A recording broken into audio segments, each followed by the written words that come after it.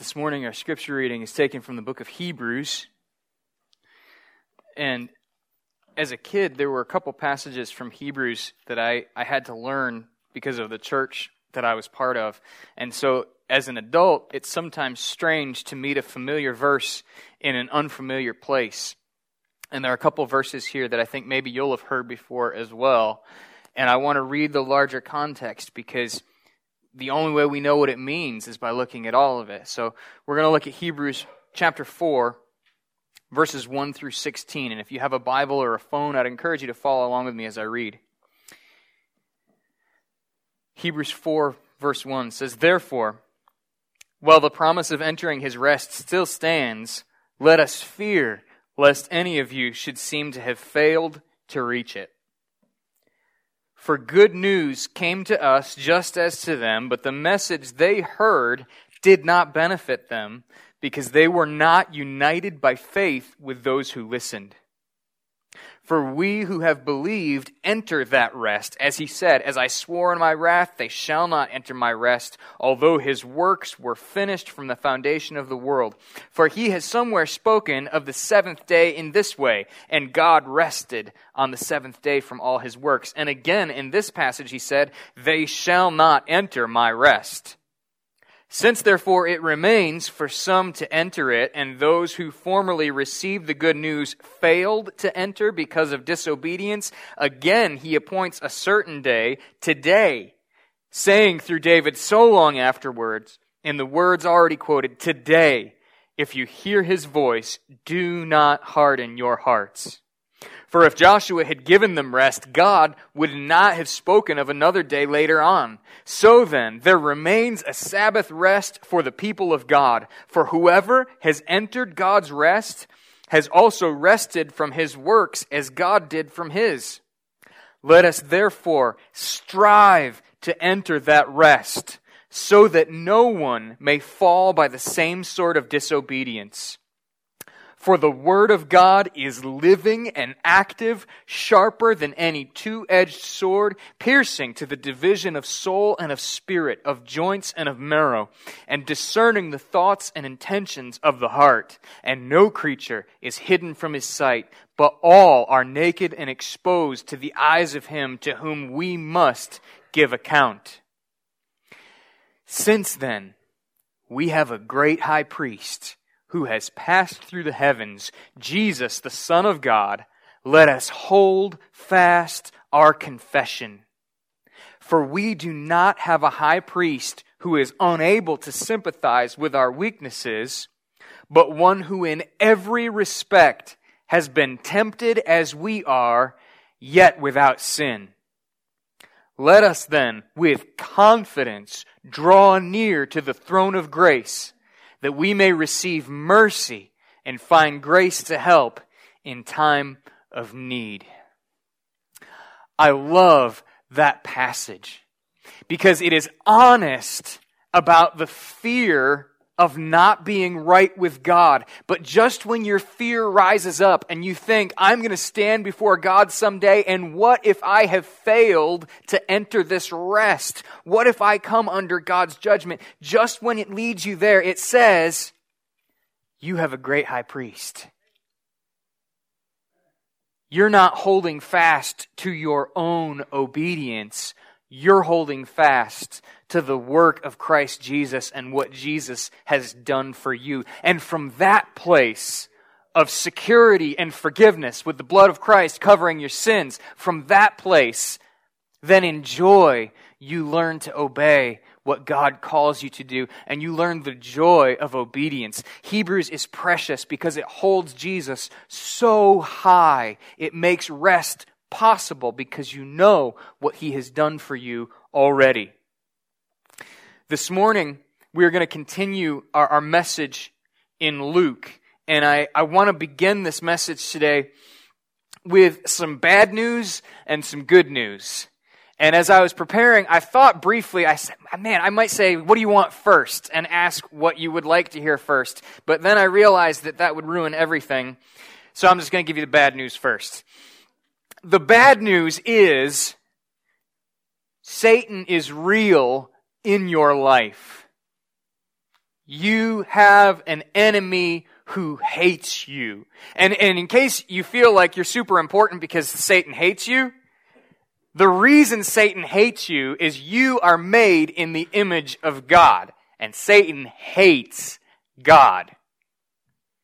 If you've ever had a romantic relationship that goes wrong, what's the first thing you do after the breakup?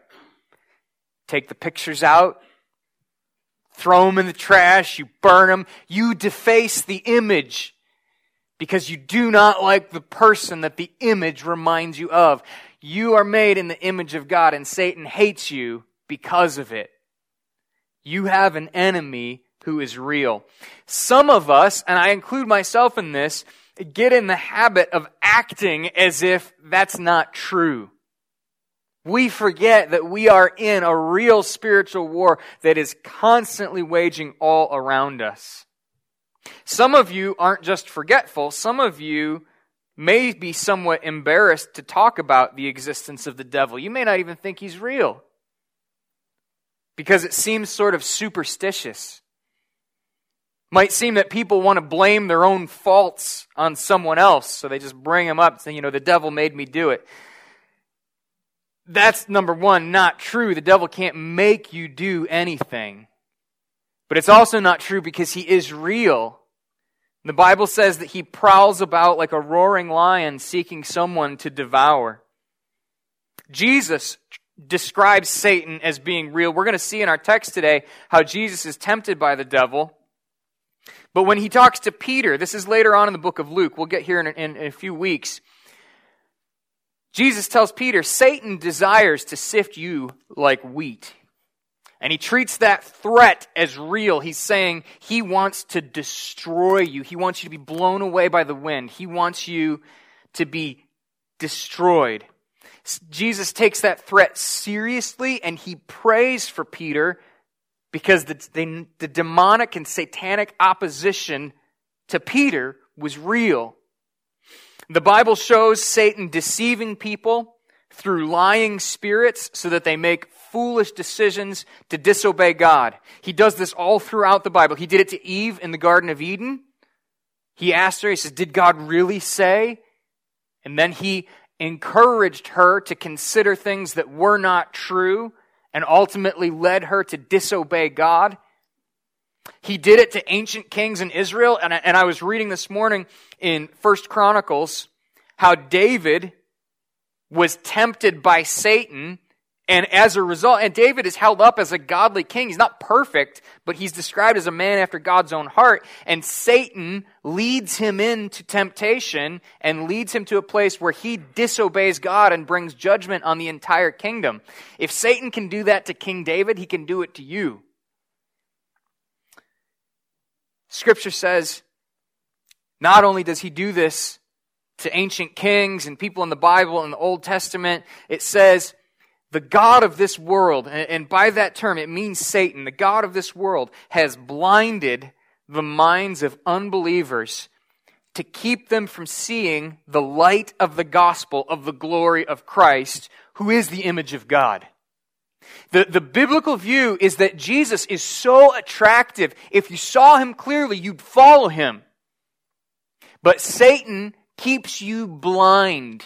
He keeps you distracted. He makes it so that you do not see Christ, and instead you chase the things that your heart genuinely desires because your heart is broken and desires things that are damaging to you, and so you never see the light of the gospel of the glory of Christ, and you remain separated from him. The scripture says Satan does that for everyone. It says he did it, if you're a believer this morning, Satan did that to you before you believed the gospel.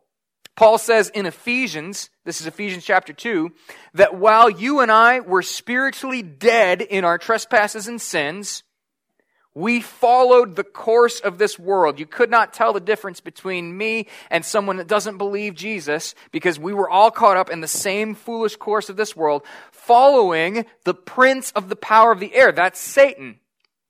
The spirit that is now currently at work in the sons of disobedience. And Paul says, among whom we all once lived,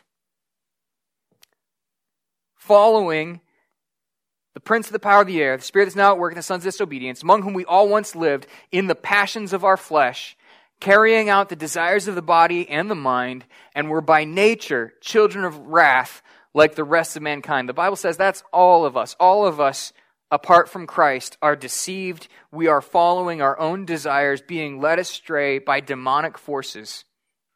Not only does Satan work among non-believers, Satan works within the church. He works to divide the church. If Satan cannot lead you to hell, then he wants to make sure that you are ineffective for heaven.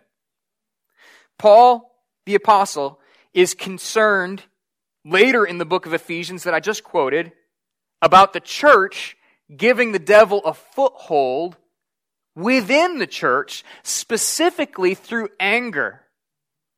Paul says that we are to forgive one another. He says, don't let the sun go down on your wrath. Don't let the sun go down on your anger. Why? Because when you remain in anger and you don't forgive your brothers and sisters in the church, you are giving the devil an opportunity to divide the church.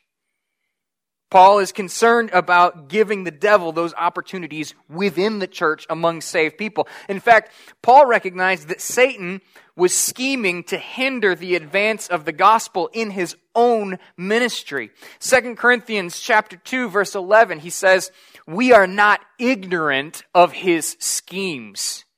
He makes it clear he knows the things that happen as he's trying to spread the gospel, whether it's someone inciting a riot and getting him thrown into prison, whether it's opposition from the religious leaders in whatever town he happens to be in, he recognizes that there are demonic forces attempting to halt the advance of the gospel. Satan hates Jesus. He does not want to see people worshiping Jesus, and so he is an enemy of the gospel. Paul says, we're not ignorant of his schemes.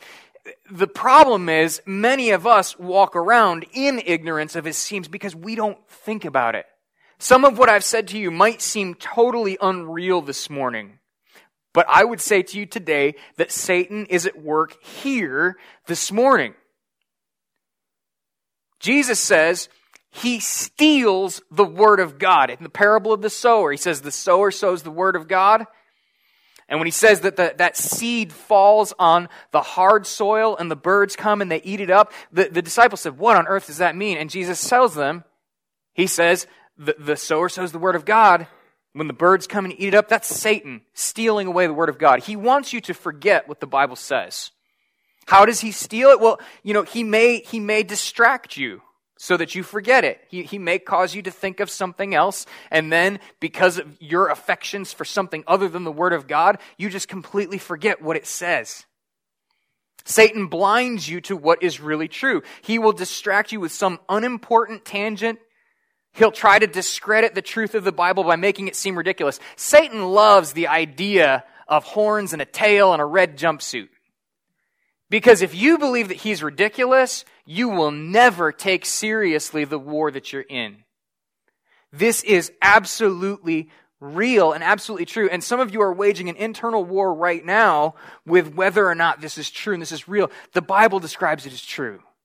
Jesus goes to war with Satan.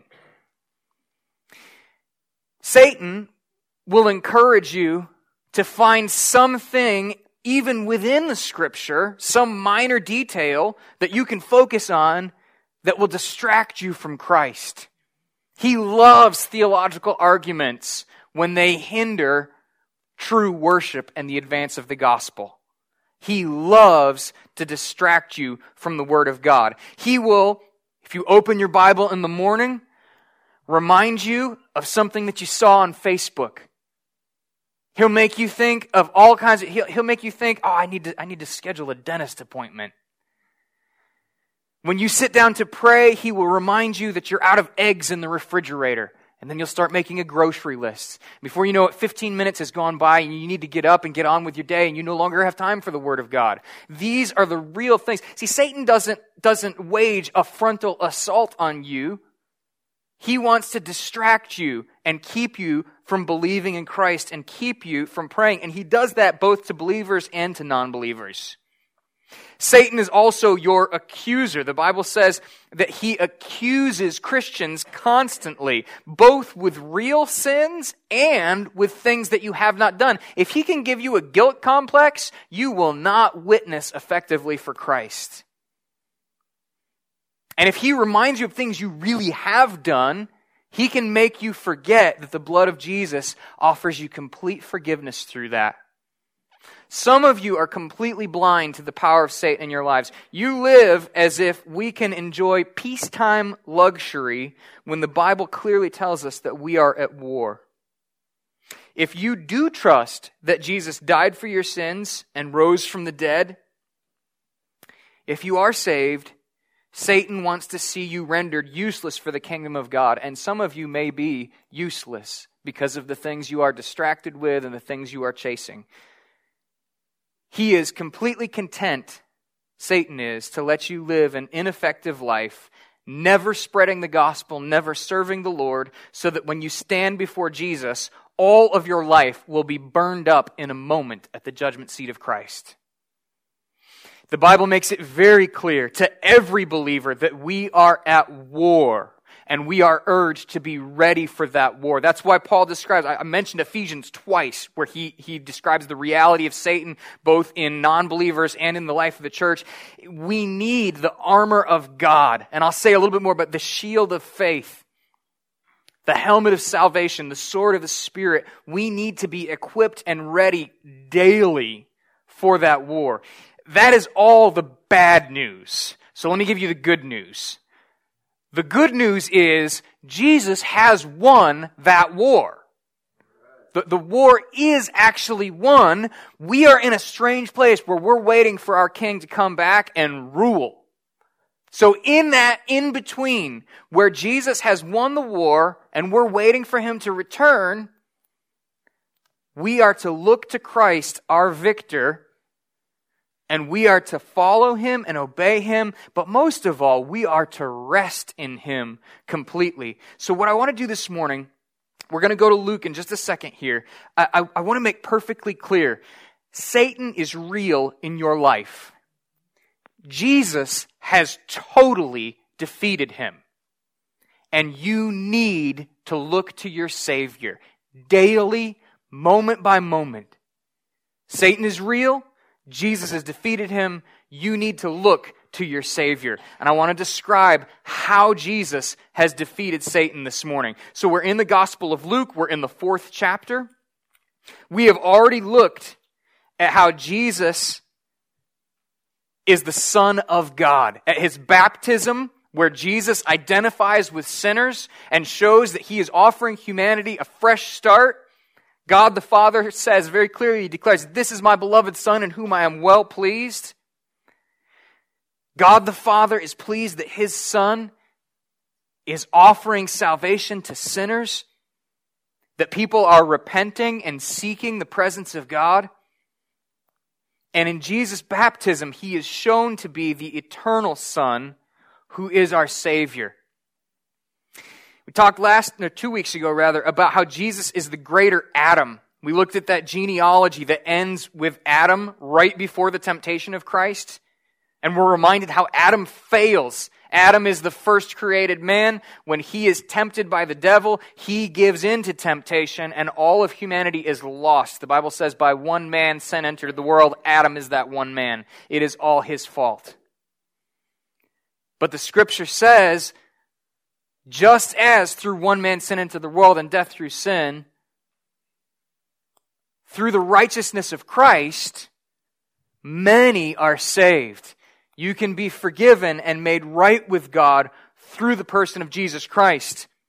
So in the last verse of chapter 3, we're reminded of Adam, who was the first man. And then chapter 4, verse 1 opens up and says this: Jesus, full of the Holy Spirit, returned from the Jordan and was led by the Spirit into the wilderness for 40 days, being tempted by the devil. It's not an accident that temptation comes right after Adam, the first created man, is mentioned in the text. Luke wants you to understand that Jesus is the new Adam. And just like Satan tempted the first Adam, Satan is going to tempt Jesus, because if he can disqualify Jesus from being our Savior, then all of humanity is lost and we remain under the judgment of God. We remain children of wrath, like the book of Ephesians said. But Jesus is the greater Adam. Adam was tempted by Satan and failed. Now Luke is showing us that Jesus was also tempted by Satan and he did not fail. The good news that I preach to you this morning is that Jesus has already defeated our enemy Satan. Jesus has already won the decisive victory. But the reality is, although the decisive battle has been won, the war is not over yet. Satan still prowls about like a roaring lion, seeking whom he may devour. Peter wrote those words after Christ was risen from the dead and ascended to heaven.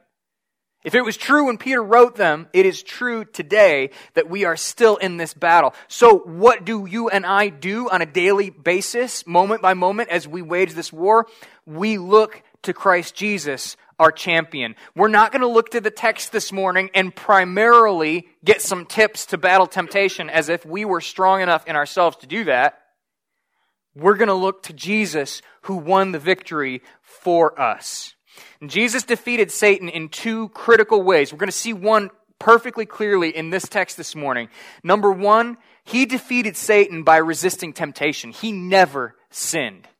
You heard from the scripture that I read in Hebrews that he was tempted in the same way that you and I are, yet without sin. He never sinned. And so he was able to offer himself as the perfect sinless sacrifice. If he sinned, he could not have been a sacrifice for our sins. So when we see Jesus resist the temptation of the devil this morning, we are seeing why he is qualified to be our Savior, why we can have hope in him. He is fully human, which is why he can be our representative, which is why he can die in our place. He is tempted in all points, just like you are, just like I am, yet without sin. So that's the first way. Jesus defeated Satan by resisting temptation. He never sinned. Then he defeated Satan by dying in our place and rising from the dead. The book of Hebrews says you and I, we all, apart from Christ, are under the power of the devil because of the fear of death. What did Jesus do? He came along and he died. And he rendered death powerless when he came back to life. So you and I are set free from the power of the devil because we no longer need to be afraid of death. Lots of Christians die all the time. They died in Colosseums. They still die in Egypt today getting beheaded by Muslim terrorists. Lots of Christians die. You know what? It's not a big deal. Jesus died. He came back from the dead. And so you and I can have the power of hope in Christ because Jesus has overcome death for us. He died for our sins and he rose from the dead. That's the second way that Jesus defeated Satan. But this morning we're going to see how Jesus resists three specific temptations. And I will say a little bit, the scripture does teach, Peter says, he is our example.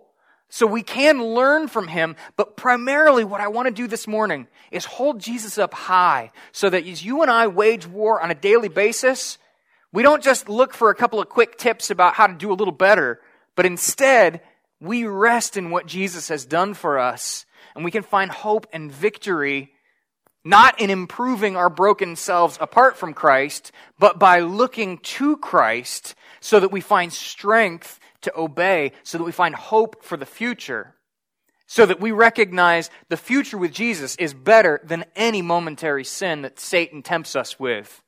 So this morning, to make that kind of clear, let's go ahead and look at each of these three temptations. And first of all, let's look at verses 1 through 4 again and see the first temptation and how Jesus resists it.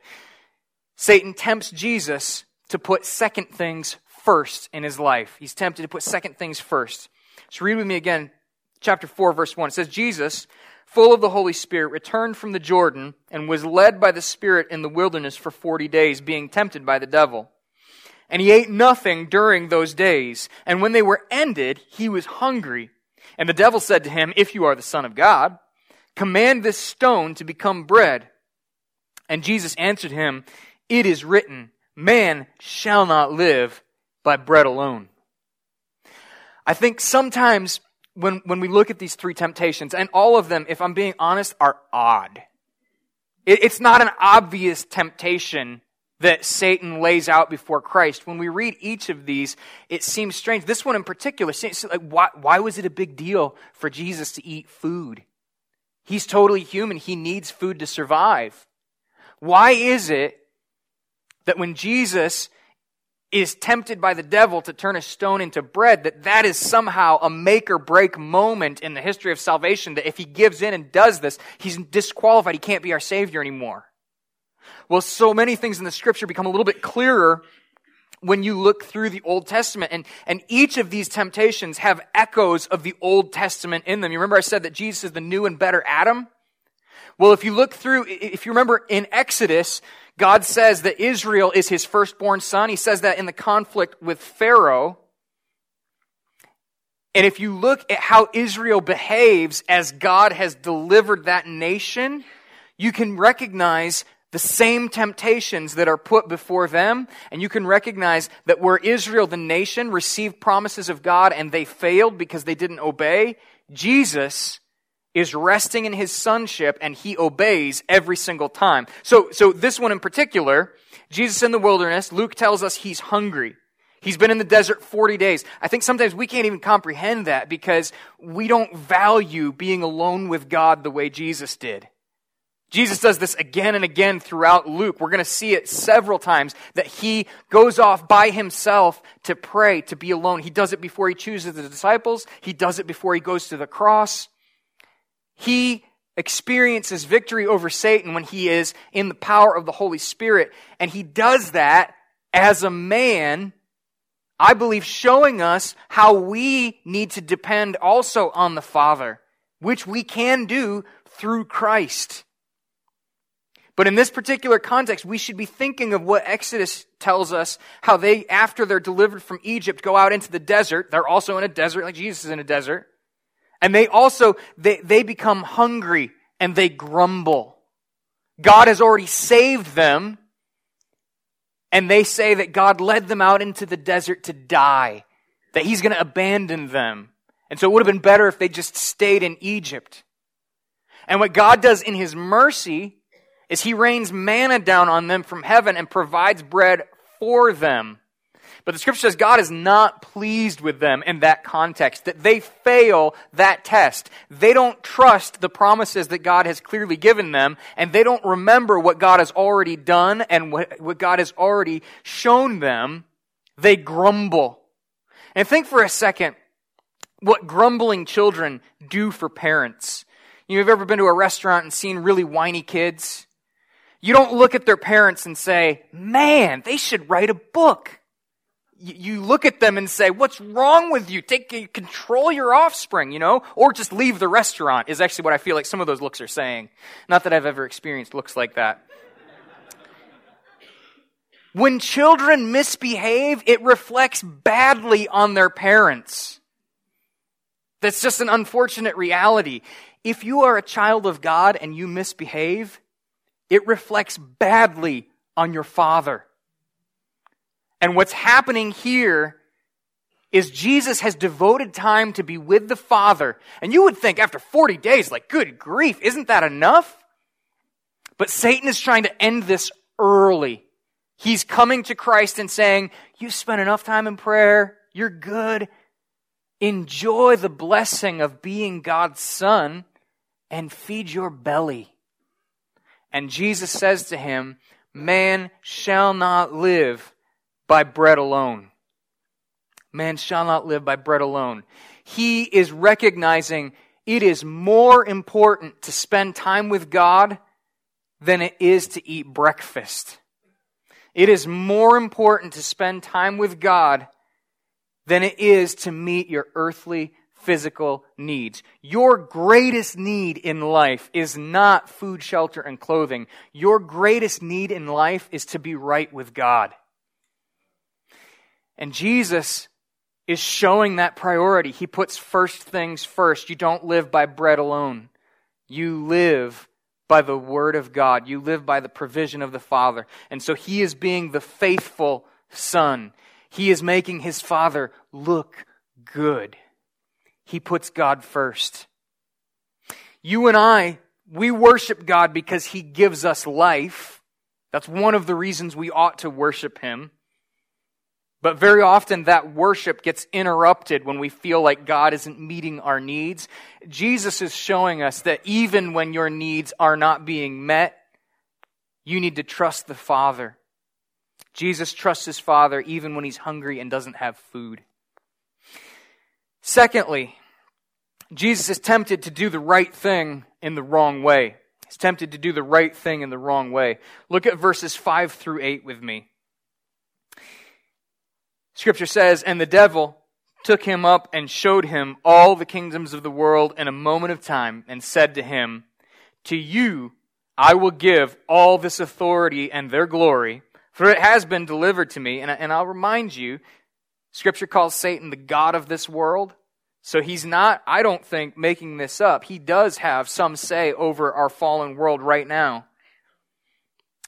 He offers that influence, that glory to Christ, and he says, "And I will give it to whom I will. If you then will worship me, it will all be yours." And Jesus answered him, "It is written, 'You shall worship the Lord your God, and him only shall you serve.'"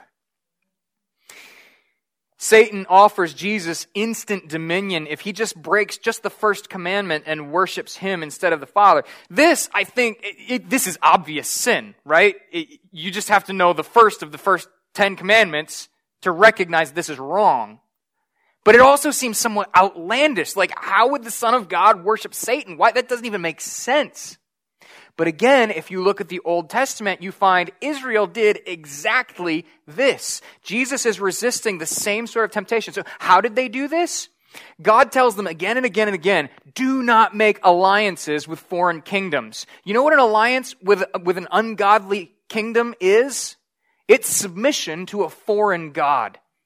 All over the ancient Near East, kings taught and believed either A, they were deity, or B, they ruled on the authority of their local tribal deity. So when you made a treaty with a foreign nation, you were saying, our God is not really strong enough to make peace with you, so we're going to pay tribute to you so that you don't attack us, so you don't take our things.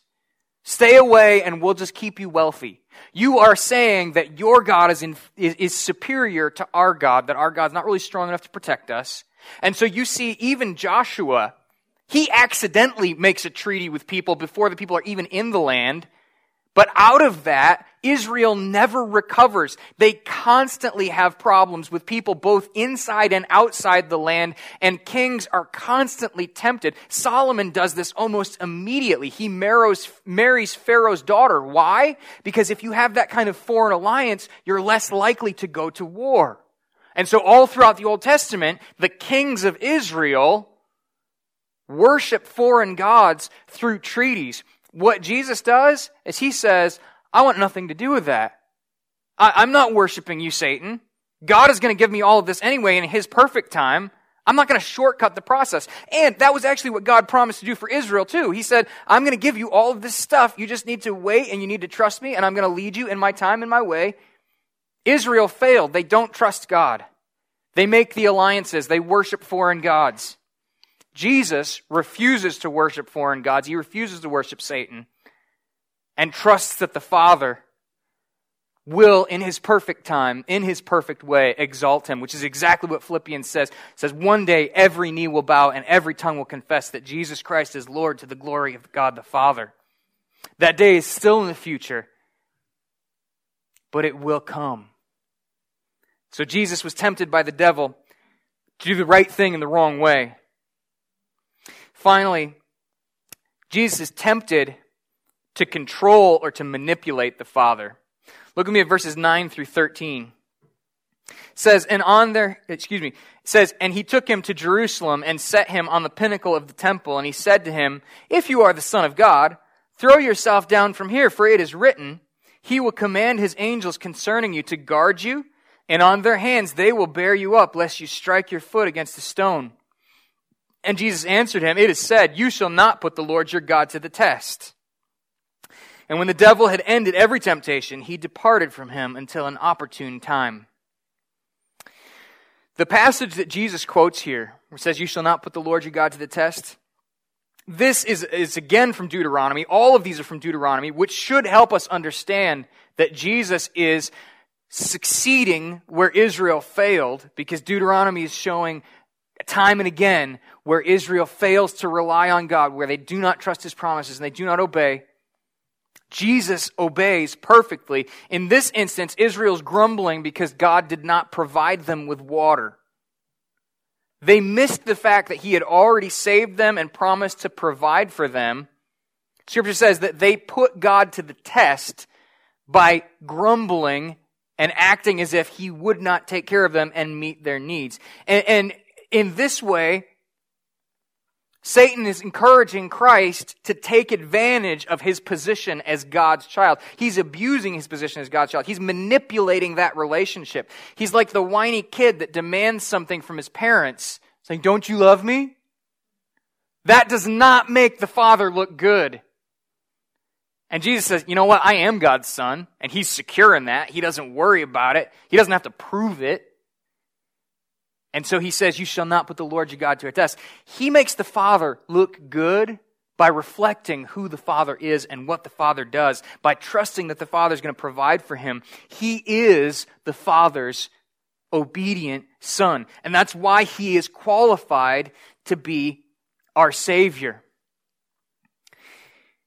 You and I are going to wrestle with this on a regular basis. And in fact, each of these, I think, we have to recognize that we have victory over these types of temptation as we look to Christ who won the victory for us. God is not our personal genie. You can't pull promises out of context and apply them to yourself and say, I'm a child of God, I'm going to claim that. That's not what the Scripture is for. You look to Christ first and seek to obey Him. And it's in Christ that we receive the promise of the Holy Spirit and the power that we need. And you see this in Jesus. Verse 14 and 15, it says, and Jesus returned in the power of the Spirit to Galilee, and a report about Him went out through all the surrounding country, and He taught in their synagogues, being glorified by all. When Jesus has victory, you and I have victory. When we try to abuse our position as God's children, that's never going to work. We lose sight of Christ. And so I want to apply these in a couple of different ways.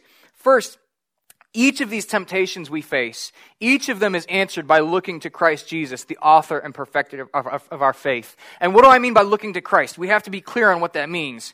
I mean a few things. Number one means we believe what the Bible says about Jesus. We believe that He died for our sins and that He rose from the dead.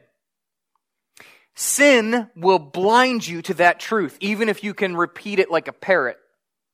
The sin of pride will make you think that you don't need the forgiveness through Jesus' blood, or that you're good after you prayed a prayer a long time ago and that you don't really need to do anything to follow Him in obedience. On the flip side of that, the sin of unbelief will make you think that you're so bad that even Jesus can't save you. There are two types of errors that sin will blind you to, and both of them will keep you from looking at Jesus Christ. So when I say we need to look to Christ, we need to remember that His death and resurrection is relevant for each of us. That's why we talked about communion this morning. Communion is God's gift to you to help you remember what Jesus did for you, so that you can rest in His victory. Second, the other thing, as we think about what it means to look to Jesus, Hebrews tells us that we are to lay aside sin and run with endurance. The expectation is we will suffer right now, but we have victory as we look to Jesus, not just by following His example. It says we set aside every weight and run with endurance this race by looking at what Jesus did when He suffered and was glorified. We look to the future reward when we look at what God did in Christ Jesus. We have hope and victory over Satan when we remember that our future is better than any present sin that we could enjoy right now. So let me ask you, as we think about the three temptations specifically our text talked about, are you sometimes tempted to put your own needs above devotion to God? Do you put yourself first and trust God second? Do you care about your home? Do you care about your emotional needs? Do you care about the things that matter to you and only approach God to meet your needs, that's not what God is for. He's not your personal genie. Paul said, my God will supply all your needs according to his riches in glory. That's true in Christ Jesus. You look to Jesus first and recognize God does not exist to make you happy. You exist to glorify God. Sometimes that means you're going to suffer right now. Sometimes that means you're going to glorify God by trusting in Jesus through your suffering. So if you feel like God is not meeting your needs, cry out to him. He is your loving heavenly Father, but recognize there is a bigger picture here. You are at war, and you, as a child of God, will either make the Father look bad by being a whining little brat, or you can make the Father look good by trusting him even in the midst of your need. Recognize the picture is much bigger than the need that's pressing on you right now. Are you tempted, thinking of a second temptation, to appeal to worldly powers and influence rather than Christ? This is something that I think it doesn't matter if you're Democrat or Republican. I think most Christians did this during the last election. Do you put your trust in ungodly politicians who will defend your rights? Do you align yourself with people that do not glorify God because you trust in their power rather than in the Heavenly Father? Think for a second about how many Christians God has allowed to have their rights stripped away. Christians in China don't have freedom of religion. And you know what? They glorify God on a regular basis by worshiping Jesus anyway.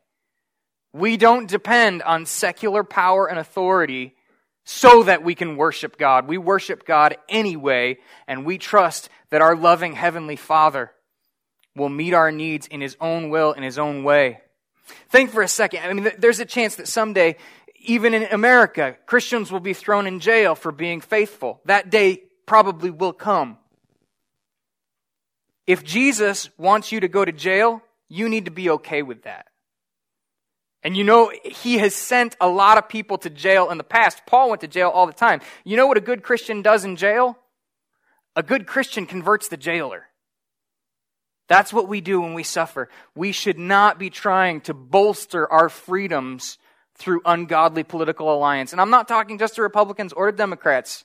I'm saying our faith has to be in Jesus, not in the false hope of some earthly politician.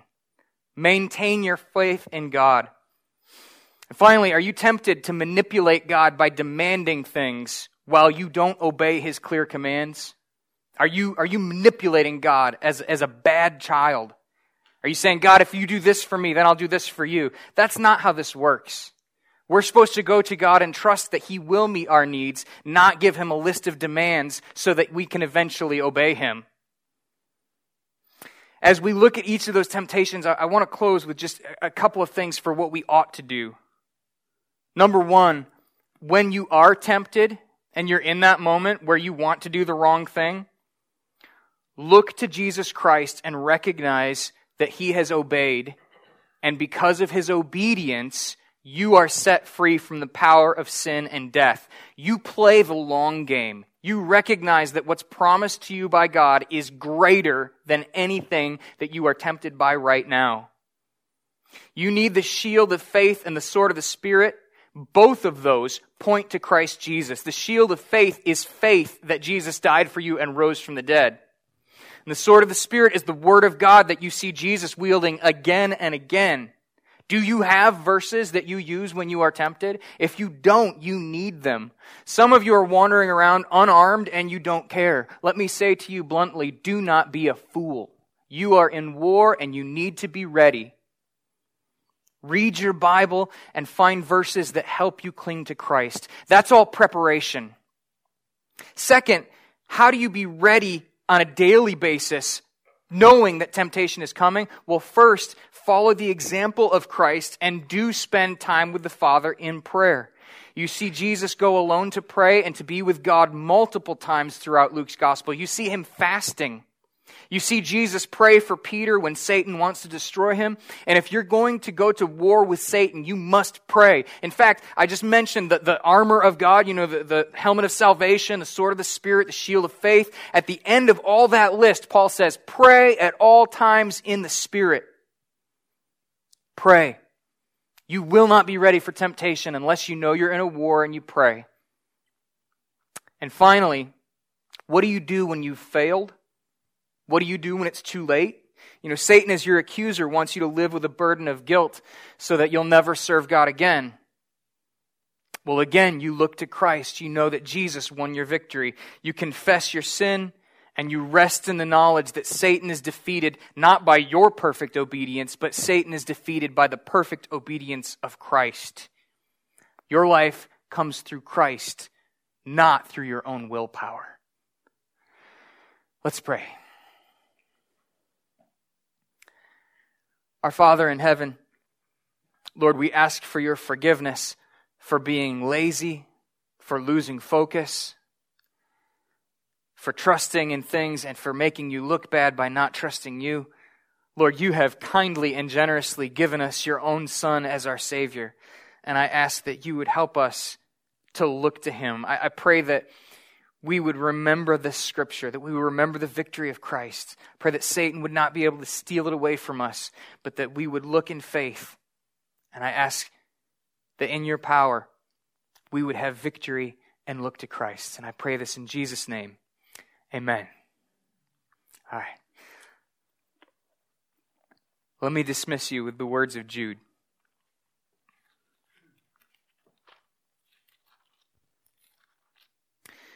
Jude says, "Now to him who is able to keep you from stumbling and to present you blameless before the presence of his glory with great joy, to the only God our Savior, through Jesus Christ our Lord, be glory, majesty, dominion, and authority before all time, and now and forever. Amen." Go in peace.